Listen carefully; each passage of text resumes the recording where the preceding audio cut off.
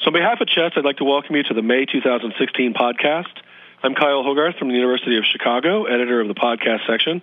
Thanks for joining us today for what's going to be another terrific conversation and actually a podcast first. Today's article is actually not from CHEST, but from JAMA back in February of this year, 2016. The editorial is from CHEST. So my first guest today is Dr. Clifford Deutschmann, Professor of Pediatrics and Molecular Medicine and Vice Chair of Research from Hofstra Northwell School of Medicine and the Feinstein Institute for Medical Research in New Hyde Park, New York. He's here to discuss his article in JAMA from February 23rd, 2016, the third international consensus definitions for sepsis and septic shock, the Sepsis 3 consensus. Cliff, thanks for joining us. My pleasure. Also joining us is Dr. Stephen Simpson, Professor of Medicine from the Division of Pulmonary and Critical Care at the University of Kansas in Kansas City, Kansas. He's here to discuss his editorial from CHEST, New Sepsis Criteria, a Change We Should Not Make. Steve, thanks for joining us as well. Yeah, my pleasure. Glad to be here. So let's just start from the beginning.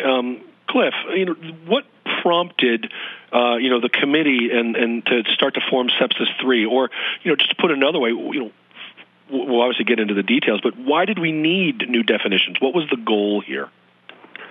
Well, it's a complicated question with a long answer, but we can, I think, cut to the chase.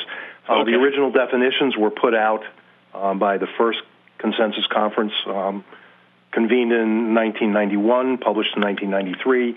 They were updated slightly, that is, reviewed and changed almost not at all in 2001, publication a year or two later. And essentially, the definitions had remained unchanged since that first conference in 1991. In the interim, we've learned a great deal about sepsis, about its pathobiology, by which I mean the combination of pathophysiology and molecular biology and microbiology and immunology, etc., all the ologies. And we've also discovered that the original definitions, which were incredibly useful at the time, were not felt to be as beneficial as they could be. It was time to revisit them. This started as a joint project between the ESICM, European Society of Intensive Care Medicine, and the Society of Critical Care Medicine. The project was actually initiated over 5 years ago. The task force was appointed and met for the first time about 2 years ago in January of 2014. We deliberated extensively on and off, both in person and online, over the course of a number of months, and generated the papers. Now, the single most important thing we felt, besides the need to revisit what had previously been done and to update it, was to try to place the identification or potential identification of the septic patient on an evidence-based basis. Essentially, the original approach, the SIRS criteria, were formulated on the basis of expert opinion. They'd never been subjected to any kind of prospective, retrospective, or data-driven validation, and we took it upon ourselves as our most important task was to come up with clinical criteria that reflected data. So one of the first things we did as we were deliberating about what the definitions should be was to co-opt two junior people with data mining capabilities and ask them to look at a number of really large data sets and see if they couldn't, first of all, test existing criteria, and second of all, see if they couldn't devise something that was better. So that was sort of the impetus for the entire thing. The biggest driving force, in all probability, I think it's safe to say, was that we wanted to try and get the identification of septic patients into a data-driven, from a data-driven perspective. Was the goal then partly from the perspective of saying we think we can do a better job with sepsis if we were able to kind of refine our definition, or was this also, like all things when we're trying to conduct research, if we're stuck with a bad definition or a bad set of rules, if you will, it influences our studies and our data inadvertently, and if we kind of sharpen things up, maybe we'll get better research trials. Well, what was the kind of driving force? I think the answer to your question is yes. Okay. It's not an either or. The original definitions were put together because, frankly, what existed before 1991 was a total mess. You couldn't compare two studies. You couldn't compare two papers because they simply weren't talking about the same thing. And what the 1991 and 2001 revisions accomplished was to put the entire notion of sepsis into a framework that everybody could use. It was a noble experiment. It worked reasonably well at first. But again, as we've learned more about what's involved in the septic process, it's begun to outlive its usefulness. We've come to understand more about what's going on in septic patients, and that made these initial definitions a little bit obsolete. The other important point of this, too, is that because of the need, the desire for a data-driven analysis, we've come to look at the whole definition of definition, if you will, a little differently. If you go to the dictionary, it says that a definition is something that identifies the essence of something. It is a definition tells you what something is. And I think it's fairly safe to say that none of us would venture to say that we know what the essence of sepsis is or what sepsis is. So we can come up with any kind of definition we want to. What we need is something that's clinically practical. The original definitions were very clinically practical, but they weren't definitions. They were subject to change. They were modified. They were turned around by different people with different agenda. And the consistency had disappeared. So part of the driving force was to get a definition that cut as closely as we could to describing the pathobiology in a short phrase, and then come up with something that was more akin to what the SIRS criteria and what previous work had done, which was to identify, using data, clinical criteria that would help identify patients who are most likely to be septic. And the most important thing to remember about that, too, is that there is no gold standard. We can't stick up an X-ray and say, aha, sepsis. We can't do a biopsy. We can't scan anything. It's not like an MI. We don't have a gold standard test that's been improved over the years, the way we have with biomarkers for myocardial infarction. We can't, take cells and say, okay, these are malignant cells. Right. Sepsis is something that defies that sort of gold standard definition. So one of the things that became extremely important was to get the input of epidemiologists and the input of people who are used to managing this sort of data with sort of a vague endpoint, where what you use is proxies for the endpoint you're looking for. And the best we could come up with were these proxies that we used. That's what drives the data analysis because, again, there's no gold standard to check it against. Right. Okay, so before we jump into what changed, that was the background of why this went on. And so, Steve, I want to get your thoughts as to what Cliff just said. But again, just for another minute or two, we'll stay clear of, what is being, recommended in the Sepsis 3, and then obviously that's where we can have, I think, a pretty active debate. So, Steve, what do you think about what Cliff just said in regards to, the 9193/2001 and beyond, and the workability, and then the data-driven, et cetera? Just respond to the thought process for the new definitions. Sure. And to do that, you have to understand that I come from a background of quality improvement where sometimes we literally do sacrifice exact precision for workable definitions that are making a change and a definite dent in the direction that we want to go. So I think the number one most important point that I want to make about this is that using the current definition, or what I still call the current definition, of sepsis, severe sepsis, and septic shock, the amount of diagnosis of sepsis has been demonstrated to be going up in the world consistently while throughout the world, the mortality rate from severe sepsis, using the same definition, or substantially the same, either the sepsis 1 or sepsis 2 definition, mortality rate's been coming down progressively. As a quality improvement person, I see no reason to alter or monkey with success from that standpoint. And we have a lot of data, although, as Cliff says, the original definitions really were based on expert opinion, and they came substantially out of the mind of Roger Bone, who I worked with when I was a fellow and taught me these definitions before they were even published, actually. But subsequently, I mean, we have to remember that there have been scores of clinical trials using these definitions. There has been a worldwide surviving sepsis campaign with over 30,000 patients in the database using these definitions.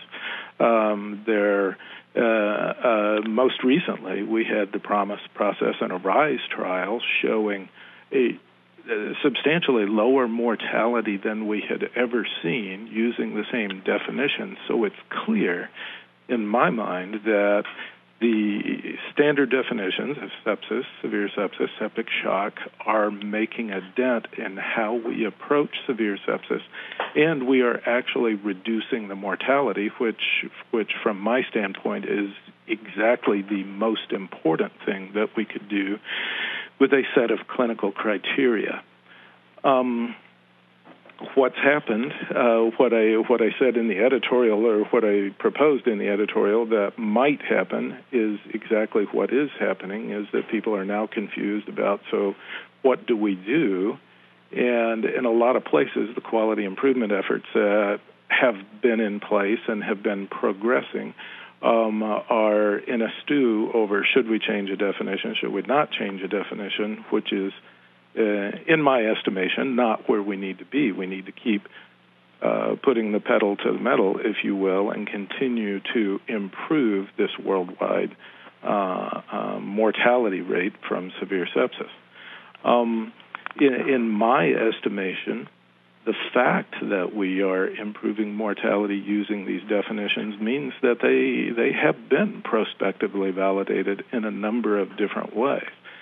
And while I do understand what Cliff is saying about the massive use of databases, or the use of massive databases, I should say, that they did to derive the new criteria, the new criteria are not prospectively validated in any way. They are a retrospective look at what we think happened over roughly a 4-year course in these databases. And we don't know what's the meaning of these new definitions in any way other than retrospective. Okay. So the summary there would be, one, it's not broke, don't fix it. And then the second component of it would be, fine, maybe we have a new definition, but how do we know that it's going to hold the test of time? And maybe, 2 years later, there's going to be a sepsis 4 because prospectively we're not going to like what we see. That's the argument you're making. Nice summary. That's how we would say it in Kansas if I weren't on the podcast, probably. Okay. So, Cliff, then, since you outlined what the goal here was, and Steve outlined where his concerns were, why don't we cut to the chase? Because maybe many of our listeners haven't read the JAMA guide or JAMA paper yet. Get the sense that a lot of because we only read chest. Because we only read chest, and you published it in the wrong journal. But Cliff, why don't you summarize? Obviously, please don't start reading the article. But let me start by avoiding the obvious, bad joke of saying, it's too bad that we're using those newfangled things called cars, because the horse and buggy work just fine, and I don't know why we needed to change. Let's put that aside. We'll put that aside for the moment. Look, the first and most important thing, Steve, and this is before we actually get into the discussion of the argument you're making, is let's not confuse definitions with clinical criteria. Correct. The definition is something that's designed to get at the essence of what the disorder is about. It's not clinically useful. It's not probably clinically relevant, at least not yet, but it's the best we can do. What the clinical criteria are designed to do is help people in the trenches identify patients who might just have this syndrome that we're doing the best we can to describe on a biological basis, but we're nowhere close to describing. So what we're talking about here, and again, with all due respect to Roger Bone, who I knew fairly well, and my old mentor, Frank Serra, who was also involved in the first consensus conference, the original definitions weren't definitions. They were clinical criteria to recognize the patients most likely to have this syndrome that we're so concerned about. That is, by the way, I do agree with that point. Yeah. Okay, so what we're talking about now is whether or not the clinical criteria need to be updated. I would say the following to Steve's argument. First of all, every paper that you cited, one of the authors was a member of the task force. The lead author, the driving force behind the Surviving Sepsis campaign is Mitchell Levy. He was on the task force. The lead author for two of the three early goal-directed therapy trials, Derek Angus and Ronaldo Bellomo were also members of the task force. Mervyn Singer was the driving force behind the third trial. So again, we had the input of the people running these clinical trials. The argument I would make here is this. We have absolutely seen an increase in the diagnosis of sepsis, in applying that diagnosis to patients. There's no question about that. And we have absolutely seen an increase in the number of patients per year who die from this disorder. However, the increase in diagnosis has increased at a faster rate than the increase in overall deaths, and therefore the relative mortality has gone down. Mm-hmm. So that's a statistical argument. The point that I would make is this. I don't think it's the definitions that have anything to do with the improvement in mortality. We're showing a difference between a treatment and non-treatment. That's a function of the treatment. The patients entered into those trials were defined exactly the same way. The patients entered into all the surviving sepsis stuff were all identified using exactly the same criteria. What improved the outcome was the intervention. So I think it's whimsical to attribute the improved outcome to the definitions. The improved outcome is based on better treatment and, frankly, better overall care. Putting that aside, the argument that these criteria have been prospectively tested, I think, simply doesn't hold water. Again, the entry criteria for everything you're talking about has been exactly the same for the treatment and the non-treatment group. There's no question that there has been a decrease in the relative mortality over time. Again, I would say that that's a function of improved management. Yeah, I certainly don't disagree with you that management has improved, Cliff. But what I would say is that one of the reasons that management, and remember, trials are one thing, and actually I look at the Surviving Sepsis database as slightly different because these are not trialists, not particularly sepsis experts. But the entry criteria for that database are fixed. Correct. And my point is, though, that I think we don't give better treatment unless we recognize the syndrome that we're talking about doing. And actually, there are papers which would support that contention that when a specific diagnosis of sepsis is not made, the treatment is not as good. So I think that the one enables the other, and yes, I can't argue that improved treatment wasn't the thing that improved survival, but I believe improved recognition, and especially earlier recognition in the time course, is what improves or informs our improved treatment. Again, it's very hard to disagree with that. But again, I would make the following point. The entry criteria, again, let's go to the definition. The new definition says that sepsis is life-threatening organ dysfunction caused by a dysregulated host response to infection.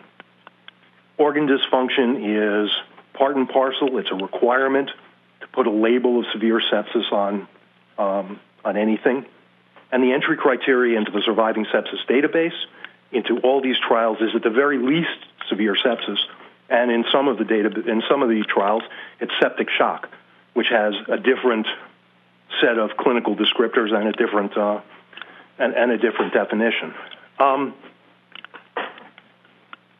Looking at the data that Chris Seymour worked through, starting with the University of Pittsburgh Medical Center database and expanding to include 5 other databases for a grand total of almost 6 million electronic health records looked at, 850,000 patients with suspected infection, somewhere in the neighborhood of 150,000 or 70,000 patients who went on to meet the outcome criteria that he used.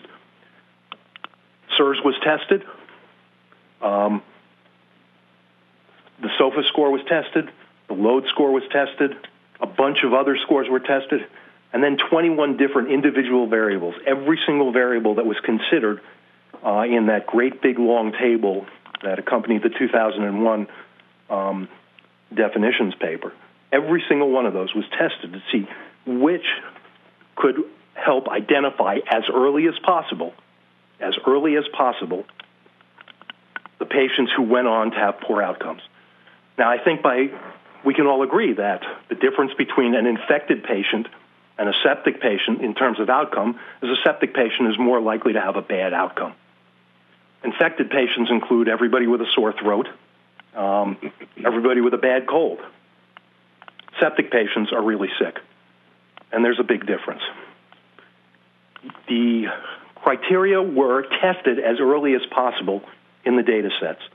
That is, we identified suspected infection on the basis of cultures being sent and antibiotics being started. That said to us that somebody thought there was an infection going on. I can't imagine there's an earlier point where one would get concerned that sepsis was a possibility. And using a series of windows around that particular time point for each patient, as narrow as 3 hours and as wide as 24 hours, we tested all these different criteria. What we found was that SIRS did a reasonable job of identifying patients who did indeed go on to have poor outcomes. It also identified, as you'd expect, a whole lot of people with bad colds. And when you do the sort of analysis that I don't understand that people like Chris Seymour and Mano Shankar-Hari are good at, what you talk about is predictive validity, the ability of a parameter to predict an outcome. The outcome being death or a prolonged ICU stay, but it was also validated with discharge diagnoses. So if somebody was discharged with a diagnosis on the chart of severe sepsis, that was part of the outcome criteria tested. When it came down to it, the predictive validity for the QSOFA, the new thing that Chris identified, and the change in the general SOFA score simply worked better than SIRS did. Now, again, this represents, as far as I know, the only data-driven test of SIRS by itself, absent the need to identify for entry criteria some kind of organ dysfunction. This was before any organ dysfunction had been identified. And the poor outcome, which most likely, when secondary to infection, represents sepsis, as best we can tell, poor outcome was best identified by the changes in the clinical criteria that are contained in Chris Seymour's paper. So, Steve, that's a good explanation, Cliff, of what Chris did. And by the way, this was a monumental task and done very well. Better him than me. Yeah. Different kind of research. You do just as good a research, just in a different vein. I'm well aware. So the one thing that is troubling, there are a couple of things that are of interest in what was done, though. The first off is the very notion that the ideal thing to predict is mortality. Now, remember, as you well explained, that these are treated patients. These are patients who had to have had a body fluid culture and antibiotics. And so we're looking at an outcome in patients who are treated of mortality, when one might posit that what you would rather look at is an outcome of preventable mortality. In other words, in essence, what I'm saying is if the patient's destined to die, regardless of treatment, that doesn't particularly help me as a physician up front or help me as a patient. If I'm that patient, oh, great, you identified me, but I'm destined to die regardless. So that is one point.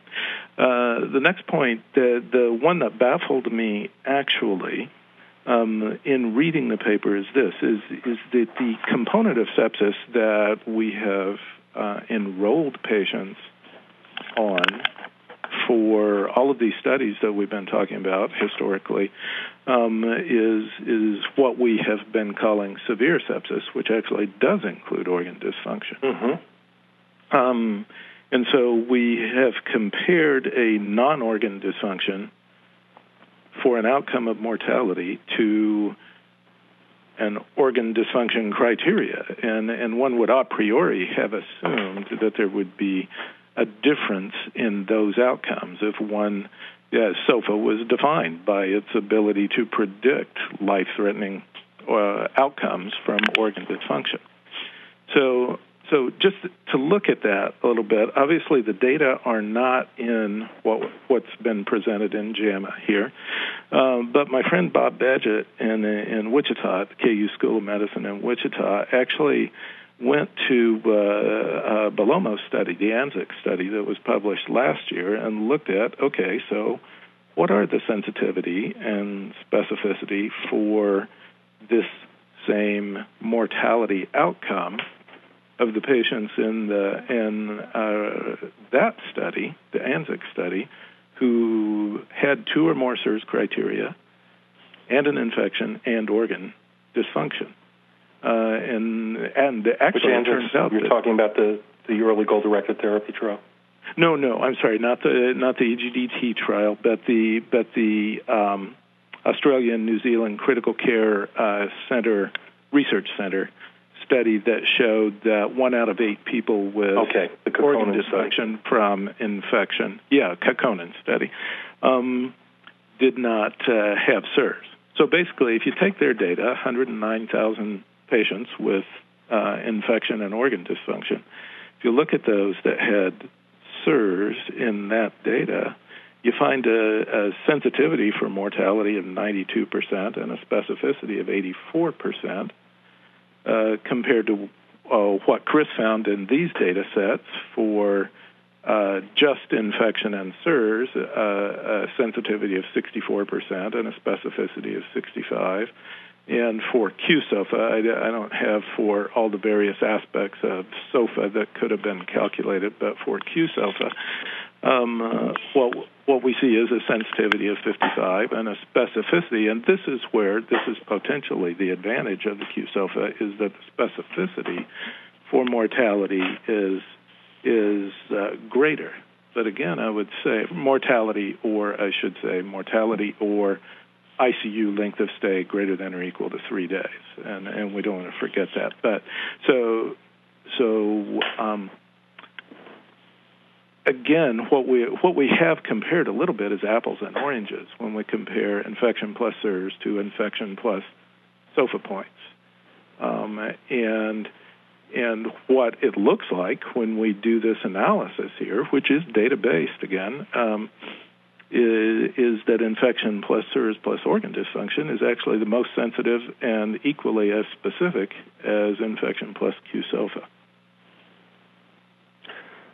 Well, number one, I'm not sure that you can compare the two data sets without actually doing the analysis side by side. Yeah, Rinaldo and company did in that study. Again, I'm not an epidemiologist. I don't pretend to understand this stuff as well as the people who do. But what Derek Angus and Chris Seymour and those smart guys and Gordon Rubenfeld tell me is that the whole notion of specificity and sensitivity is something that's a little misleading, that what you really care about is predictive validity, especially in something where you don't have a hard endpoint. Because the endpoint is soft, you can't really talk about sensitivity and specificity. Mm-hmm. And when you think predictive ability, you're talking about area under the ROC curve. Yeah. I mean, that's probably, again, as I understand it. So let's take a big step back, starting with the Kokkonen study.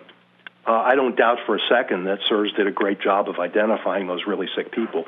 It's all the not-so-sick people that it identifies who don't develop organ dysfunction and who don't need to be in the ICU, and who, if they meet the criteria and somebody thinks they have, they're sick, might get a whole bunch of antibiotics and a whole bunch of fluid that they don't necessarily need. Mm-hmm. But I don't doubt for a second that analysis is exactly as you say. On the other hand, there is also the study done by Cherpek et al. At Kyle's institution at the University of Chicago, which basically says if you look at patients on the floor across the board, somewhere in the neighborhood of half of them will meet SIRS criteria at some point during their hospitalization. The great majority of them are not critically ill. And the conclusion on that paper was that the SIRS criteria are not useful for identifying really sick patients. They're not a good enough discriminator. You raised the point and that's basically what Chris has shown, too. Yeah. I would agree that SIRS, in the absence of any other information, is not a good predictor of anything. Okay, SIRS plus infection? SIRS plus infection, SIRS plus SIRS plus a demonstrated or highly suspected infection has a different carries a different meaning from just isolating. Chris's analysis would say that Q-SOFA and SOFA, and I'll come back to SOFA in a minute, work better than SIRS in patients with suspected infection. Mm-hmm. You talk about wanting to identify patients as early as possible. Well, again, what you're saying is to meet criteria for severe sepsis, you have to demonstrate organ dysfunction. What Chris is saying is you don't have to demonstrate organ dysfunction. You can identify the patients who are going to do poorly before they get organ dysfunction, or when they've got it in some very, very subtle occult form that we can't recognize yet. And that's a big advantage, and that goes exactly against what you're saying, which is that there will be a delay in diagnosis. There won't be a delay in diagnosis. They'll actually be diagnosed earlier. Yeah, I'm not sure I'm following you on that, Cliff, because first off, SOFA score itself is all organ dysfunctions, and secondly, Q-SOFA consists of one feature, respiratory rate, which might have been considered a SIRS criterion, and two features, mental status change and hypotension, that actually are considered organ dysfunctions. Mm-hmm. So I'm not, as opposed to on that point, tachycardia and an increase in temperature and an increase in white count. It can also be considered organ dysfunction as well. The point I'm making is this: the change that Chris is talking about in the SOFA score is 2 points. Okay, that's an incredibly small change, and yet it seems to be useful for identifying these patients, and also useful for discriminating the patients who don't get into trouble. So the core of the argument then between the two definitions and that the two of you are opposing is keeping a very broad sensitivity and making sure that no one's slipping through the cracks versus having a very high specificity with sepsis 3, it sounds like, to where you're going to be finding earlier the people that are going to progress to more severe disease. And the argument then would be we're going to avoid an unnecessary trip to the ICU, for example, because sepsis 3 is more specific. But if I'm hearing right, Steve's arguing, but what we've got with sepsis 1/2 is such a broad sensitivity, and and time is organ here. We want to catch the possibility of everybody, so that we're not missing an opportunity to jump on top of this. Is that a short summary of the sort of the two key components of this debate? That sort of is and it sort of isn't. I mean, it's right. I mean, well, no, trust me, I knew I'd screw it up, but Yeah. The sensitive, again, I hate using the terms sensitivity. No, I recognize it. We don't have a gold standard to compare to, so we don't. Right, but again, the analysis that combines those two terms in the best way is this predictive validity. There are a couple of other points to make, too. You would hope, for example, that if Q-SOFA is better, and Gordon Rubenfeld would kill me for using that word, if Q-SOFA is more effective, that it would identify the same patients that are identified by SIRS without identifying the patients who don't get sick that are identified by SIRS. And Chris did something to look at that, to see, what would happen, how many patients would be added to the group that met outcome criteria if you took the patients identified by SIRS and applied Q-SOFA and vice versa. And it turned out that they both pretty much identified the same group of patients. There was very close overlap. The other thing we have to remember is that death is not the endpoint that was used.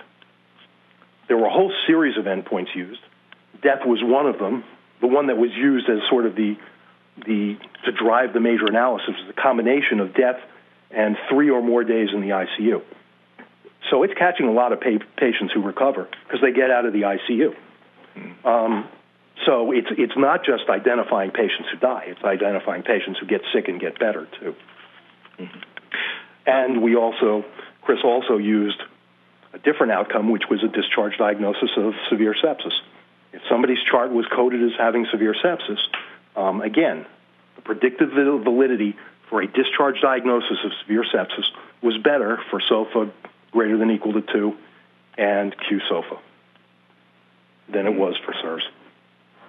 That's not how I read the paper. I read the paper as the two endpoints of mortality and ICU length of stay greater than 3 days. Right, that was the final endpoint that they chose to use. But they validated it by looking, it's in one of the appendices, they validated it by looking at discharge diagnoses as well. They looked at a whole series of outcome variables. They chose those two because they thought it represented the thing that was most clinically relevant. Okay, sure, I hear what you're saying. Yeah, and so I would point out, I mean, we're not talking about, by the way, particularly dramatic differences in the predictive validity of Q-SOFA, as in the area under the ROC curve is 0.76 for SIRS by itself, which actually, quite frankly, surprises me that infection plus SIRS would have that degree of predictive validity, and an area under the curve of 0.81 for Q-SOFA. But again, I will go back. I want to go back and hammer the point that Kyle brought up, which is from the standpoint of, from the standpoint of historical epidemiology and historical approach to patients, especially with a life-threatening illness that we have traditionally chosen as a screening test, the test with the highest sensitivity, so that we don't miss or allow some of these folks to fall through the cracks. Other words. And the sensitivity in Chris's analysis of the two things were virtually equal. They identified the same patients. Actually, they're not. The sensitivity for infection plus SIRS is about 64%, versus the sensitivity for Q-SOFA of about 55%.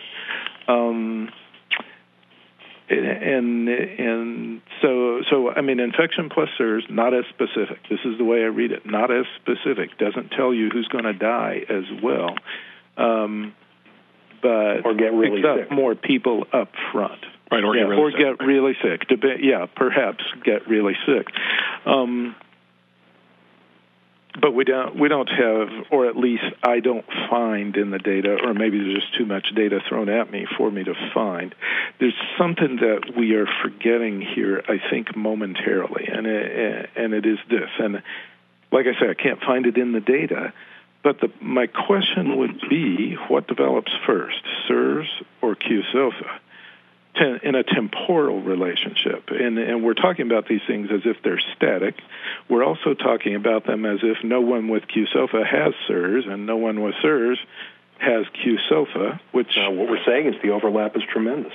The overlap is tremendous, is how I see it. But temporally, can one posit that the finding of SIRS, and this is sort of how you read the introduction to the Sepsis 3 paper, is that the finding of SIRS may be nonspecific and come earlier, and maybe it's just a normal thing in someone with infection. Q-SOFA represents somebody who's going to get sicker. Do they happen at the same time, or do they not happen at the same time? And I don't. The only way we're going to answer that is to do a prospective study. Prospectively, I suspect that you would. There's no way you can do a retrospective study and actually get that information. The vital signs are written down when the vital signs are written down. The first time they're written down, you're going to get a blood pressure and a respiratory rate and a temperature. That's 2 out of 3 on both of them. Right. I would say 2 out of 3 or 2 out of 4. Get it retrospectively, it'd be Chris Seymour, but whether he tried. Or not, he tried the narrowest window he could get. He just could not get a temporal sequence out of it. Yeah, there you go. Again, these things are written down and timed, and they're right. There's no way of knowing that. And I think though that we need to pay some attention to that. One of the things, by the way, that I want to bring out about SIRS is one of the big arguments against SIRS is the fact that it is so nonspecific. And I constantly have, in fact, for 20 years, I've looked at that argument that it's not specific. You can get it from climbing a flight of stairs. You can get it from having a surgery. You can get it for a number of reasons, and everyone goes, well, if you can get it for all these reasons, it must not be... Malcolm Fisher used to say he got it whenever he was alone with his wife. So yes, I know. I heard Jean-Louis say the same thing. Yes, indeed. I agree. But the point is, the fact that you can get it from a whole lot of different things... I've tried to make this point in a couple of different forums, is this. So, yes, I do get SIRS when I climb a flight of stairs. It is a normal response to a physiological stress. Here I am stressing myself going up these flights of stairs. How do I make it go away? I stop climbing stairs, okay? It may be a normal physiological response. In fact, I think we'd be fly in the face of history if we said it wasn't a normal physiological response face of evolution. To infection. Yes. And so the face validity of SIRS as an indicator of a serious infection is there. And my point is, and I've always taught people this, is when you see SIRS, if you're bothered by it, ask yourself the question, is it being caused by this patient's infection, or is it being caused by something else? And that is what lends the specificity to it. Sometimes, I will grant you, and I know the perspective of most of the people on this panel is identifying sepsis in an ICU. Holy smokes, everybody's got SIRS in the ICU. Well, I get that perspective, that it's poor discriminative ability in an ICU. But it's altogether different when someone presents, so is Q-SOFA, actually. Good point. But it's an altogether different question when this is a person who is engaging in no physical activity, is lying on a bed in front of you with a syndrome that says infection, and that's causing SIRS. That's where your specificity comes from. Well, you raise a lot of really good points, and probably the most important one of all is that none of these things should supersede clinical judgment. If you are looking at a patient and something in the back of your head or the base of your spine or the pit of your stomach or wherever it shows up says to you, something really bad is about to happen if I don't do something right now, you follow that. Pay attention to it. Yes. Exactly. Exactly. Frank Serra always used to say that, if you give somebody sugar and you have to hang up an insulin drip, the patient's trying to tell you something and you ought to listen to the patient. This is the same thing. Your conscious is trying to tell you something and you need to listen. First of all, it's yes, we are all intensivists. We are all ICU directed, although at least two of the members were primarily focused on infectious disease, and Tom Vanderpoel doesn't work in an ICU at all. He's a purely infectious disease guy, although he's done a tremendous amount of work on that. The place where Q-SOFA works best is in the emergency room. And Chris did discriminate that out. He did separate out ICU from ward from emergency department. And Q-SOFA's predictive validity is best and better than everything else in the emergency department, exactly the place you're talking about. The other point I would make, and this goes to the biology of the thing, which is what obviously interests me the most, you're absolutely correct. The way that when you get SIRS from walking up the stairs, you stop walking up the stairs. When you get SIRS from an infection, you treat the infection. Exactly. I would posit that SIRS is a part of a normal response to infection. This is the regulated host response. It's what's supposed to happen. It's the way we've evolved to combat infection in an era, in an eon when there were no antibiotics. So, again, your SIRS isn't going to get better if you're infected until the infection is treated. Where things go amok and where sepsis makes things different is when, even though you're treating the infection or trying to treat the infection, you still end up with organs that become dysfunctional. The problem here is that the host response is inappropriate. It's dysregulated. That's the biology. There's no way to prove that one way or another. And that, frankly, to me, is where the focus needs to be from a research point of view from now on in. How do we do a better job of identifying the infection as early as possible with molecular diagnostics or whatever? And how do we do a better job of getting earlier and earlier and earlier to the most occult possible things we can look at that say your lungs are about to become dysfunctional, your heart's about to become dysfunctional, your blood pressure is about to drop, your kidneys are about to stop excreting, et cetera, et cetera. Those, to me, are, those are the fascinating questions. What we're looking at here, SIRS, Q-SOFA, SOFA, all the rest of it, are fairly crude biomarkers. We're just doing the best that we can with the tools we've been given. And the real focus needs to be better tools.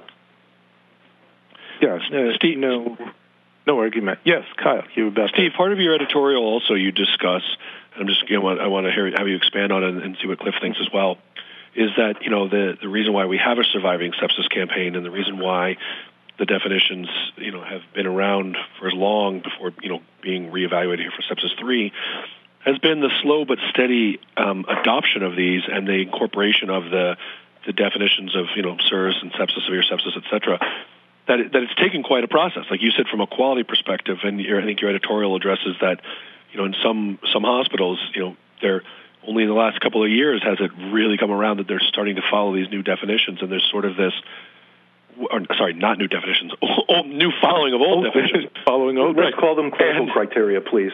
Thank you. You're right. Nope, you're right. I should. Let me correct my words. Clinical criteria. I agree with. And so you bring up a discussion that, wait a minute, now we're changing the clinical criteria right when we just got a lot of places online with the sepsis 2. So I just wanted you to expand on that. Yeah, so let's talk about that for a minute. There are a couple of things. Although we've had the definitions of sepsis for about 2.5 decades, really they've only started to be known by the general public in the last perhaps decade, little over a decade. And let me expound on that. In 2004, Mitchell Levy and others published a paper where they actually asked people, including intensive care specialists, if they could recognize the criteria for diagnosing severe sepsis. And something like only 17% of people recognized the criteria. And this was well over a decade after the criteria had been published. So really, and that was one of the impetuses. I'm not sure what that was. Impetus for impetitis sounds like a disease. Impetitis, yes, it does. Sounds like a pediatric disease, right? An impetus for the Surviving Sepsis campaign was this fact that people don't even know what to look for. They're going by their gut, and mostly their gut was telling them, and I know this from broad experience, mostly their gut was telling them, you don't have sepsis until you're hypotensive. In fact, I remember the days in my ICU. I'd be quizzing residents and students, say, so how do you recognize sepsis? And, of course, the first word out of their mouth for years and years was hypotension, and that leads to the long discussion. So really, we've only been pushing these definitions out to a more general public, if you will, for about 10 years or 12 years. And that, quite frankly, is not enough time. Beta blockers in acute MI. I mean, we still don't have adequate use of beta blockers post-MI, and this has been demonstrated over 20 years ago that it's beneficial and saves lives. But we can't get the general public to do it. So I have a different perspective about this, having actually lived and worked in a rural hospital in western Kansas for a year, and actually having worked with rural hospitals across my state for a decade or more, which is that there are still folks out there that think that sepsis has to be hypotensive. You have to need vasopressors. You have to be half dead before you actually have sepsis. I've given talks before where a man stood up very angered at me and yelled at me and said, "You are completely changing the definition of sepsis." and I had to say, I'm sorry, I didn't make up the definition. I didn't make up these criteria. Yes, exactly. And it's the only criteria that there ever actually have been. So no, I'm not changing anything. But so you get my point. We are in the midst, I feel. I can only feel, and my evidentiary basis is some of the studies that I talked about before, but I feel that we are recognizing this thing earlier than we used to. I think that part of why our treatments seem to be better, Cliff, is because we are seeing it much earlier in its time course than we used to. My observation is this is a big can of worms. I probably shouldn't say it, but my personal observation of drotrecogin alpha, for example, is that the approach to sepsis over the decade when they first studied that drug and the end of the decade when they finally studied that drug had changed enormously in our academic centers so that the baseline mortality just wasn't there to see a mortality benefit. I feel like I'm going on, and I need to give you time to say something, or Kyle time to say something. But yeah, my point is, look, you make a series of really good points. I mean, there's absolutely no question. First of all, let's not confound recognizing something with treating something. The problem with beta blockers, the problem with not using low tidal volumes on a ventilator, these are practices, these are treatments that have not achieved the adoption that they should. And these are validated treatments. These are treatments where you can do a study, give half the patients one and not give it to the other, and show there's a difference, and that's been done. Indeed. The fact that hasn't been adopted is a black mark on all our ledgers. And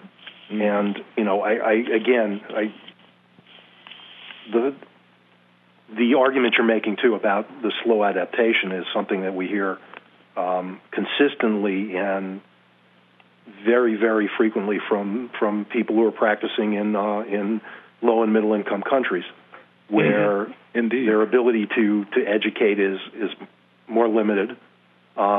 Never mind the resources they have available to them. So you're absolutely correct. That said, I mean, you could make the argument that since people aren't using them anyway, let's give them something else and see if that works better. I'm not sure that's a good argument, but you can make that argument. And as far as, observational stuff, too, as, people observed that the moon was made of green cheese until Neil Armstrong came back with some rocks. So, so again, we need data to confirm this. Yeah. The bottom line is that CIRS still serves a very, very important function. And I think, again, you hit on it in talking about walking up the stairs or about treating an infection. CIRS tells you that something's wrong. Mm-hmm. I'm just not convinced. I think the data do not support that it's telling you that what is wrong is necessarily sepsis, that it represents an early window into organ dysfunction, that it represents an early window into a dysregulated host response. We're in no way saying that it should be abandoned, and that was one of the things that I took issue with in your editorial. We're simply saying that it should be repurposed.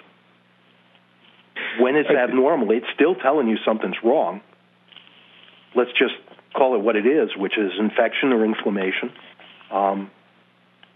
and not attribute the biological processes that we think go along with sepsis to that particular constellation of abnormalities. And by the way, I would point out that this entire discussion, we keep saying sepsis, sepsis, sepsis, and what we mean is severe sepsis. So I hope that gets across the point that one of those words is redundant. Right.